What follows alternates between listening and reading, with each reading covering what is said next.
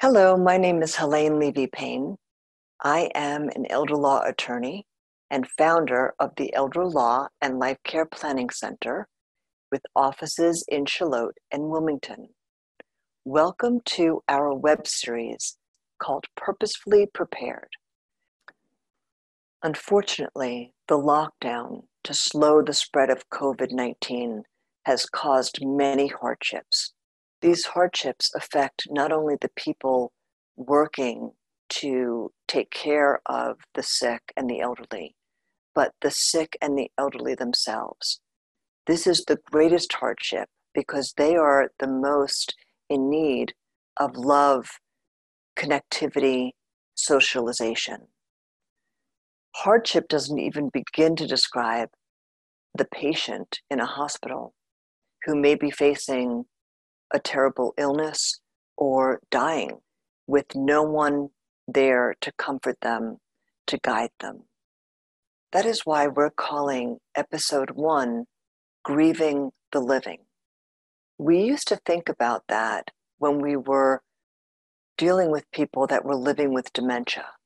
We knew that we were seeing the loved one, seeing the person that we've known and loved and adored, but that person was no longer there in different shades and different variations. And so that was when we realized that grieving the living had taken on this significance. But now grieving the living also applies to COVID-19. We have people that are sheltered in place, and the families have no access to these people. So it's really important in Purposefully Prepared to be thinking about how we can best support those people, in addition to the people that are taking care of our family members. They also have been putting themselves at risk, putting their families at risk.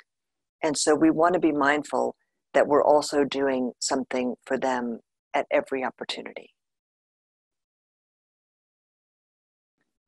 Make sure you protect those at high risk. We've been told that people age 65 and over and or people with immunocompromised systems are especially at risk for COVID. We also have been told that people with obesity and diabetes are at risk. So make sure that you're looking out for these people in particular when you're checking in on your family. It might be that many of us have not thought about what I'm about to say next in a long time. Do you remember the last time you packed a hospital bag? I know I do. That was when I was preparing to have my children to give birth to them at the hospital.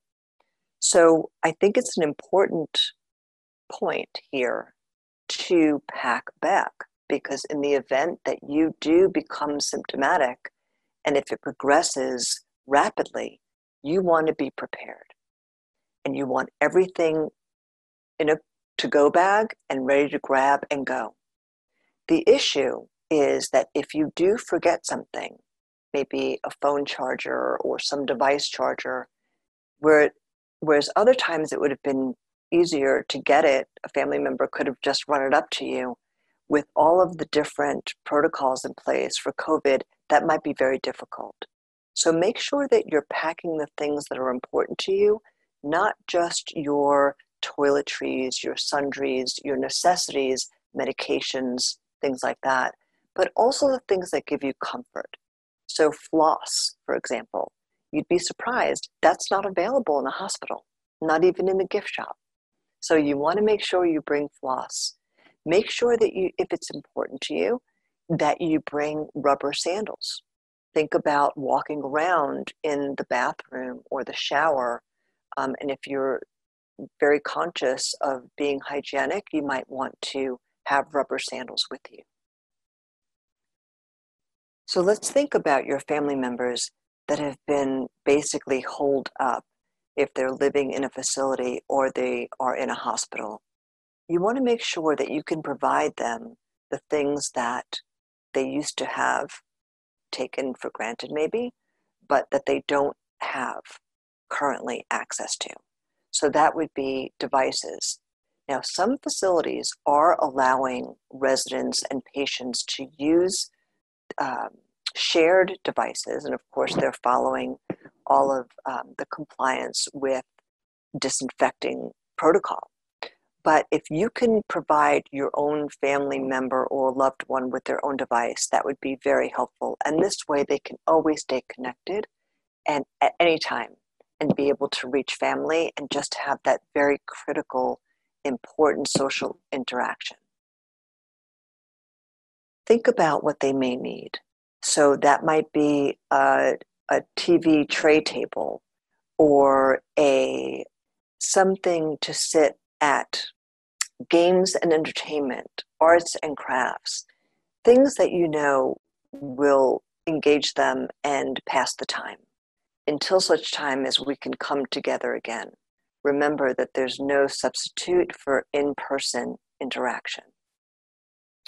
We also know that music is really important to people. So if you can supply people with MP3 players or headsets that have programmed music on them, that's a really great way to keep your loved one feeling positive and upbeat in spirit. We have a fundraising arm of the center called My Heart Sings. We load music to MP3 players that are headsets, and these go out to people living with dementia so that they can have access to music. Music has shown an amazing ability to reconnect people to their environment, to other people. And so if you're interested, please call our office. We give those headsets for free, but we do ask, if you can, for a donation so that we can bring more headsets to the community. I've seen some really cute things. People have gotten really creative. They've done chalk walks where they write on the sidewalk with chalk to inspire the people that are responding to the front lines. And it's just an uplifting, wonderful gesture and expression. As we return to a new normal and things begin to open back up in what they're now calling a slow open, be sure that you remain patient if certain appointments are taking longer to get to because they're still non-emergent. I love the idea of goodie bags for staff members who are working at hospitals or facilities.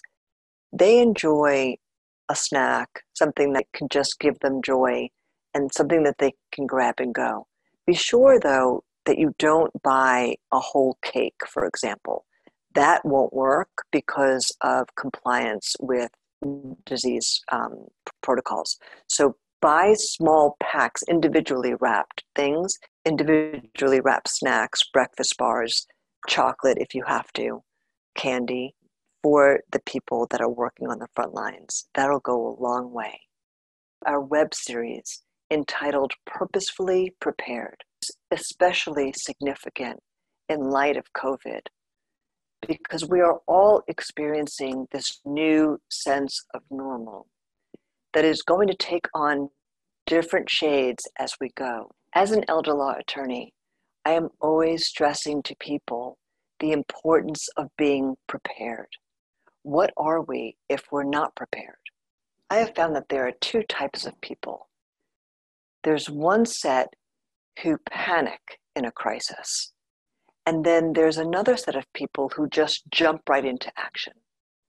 I'm going to suggest that in both situations, neither is thinking at their clearest. And so the people that are prepared, when they jump into action, are going to fare better. When you are prepared in advance of a crisis, you are forward thinking and able to think and respond more calmly to what's happening. I think we would all agree that that's a better way to approach the crisis. No one welcomes a crisis, but we do know that crisis strikes, and being prepared is key. Being prepared is helpful when you are the one facing the crisis, But it's also extremely helpful if you're advocating for someone. You'll be able to advocate more responsibly and be a better and more effective advocate. Here are some of the things that you'll want to think about to be purposefully prepared. Make sure that your estate plan is up to date and current. This is very important because your estate plan is going to come into play if crisis should strike. We'll be covering powers of attorney in more depth in episode 2. Make sure that you have alternates to the people that you named in your powers of attorney. Especially now, we want to be very aware that our alternates, the people that we named to help us make decisions when we can't for ourselves, may not be available. They might be first responders. They might be working in our hospitals and our facilities. They may fall sick, or a family member of theirs falls sick, or even worse, they or a family member may die. So it's very, very important to have this succession of people to be sure that there's always someone who can step in for you and advocate for you and be your voice. Thank you for joining us for Purposefully Prepared, Episode 1. That was just a short introduction to what we are now finding ourselves in, which is this new normal in response to COVID.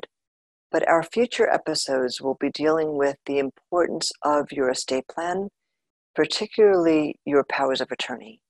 And then in other episodes, we'll be talking about the importance of wills and trusts and how sometimes those don't even work and what you have to do to make sure that they do work. We'll also be talking about making sure that your estate plan, pieces of your estate plan, coordinate with one another. So please join us for our future episodes. We really appreciate you listening.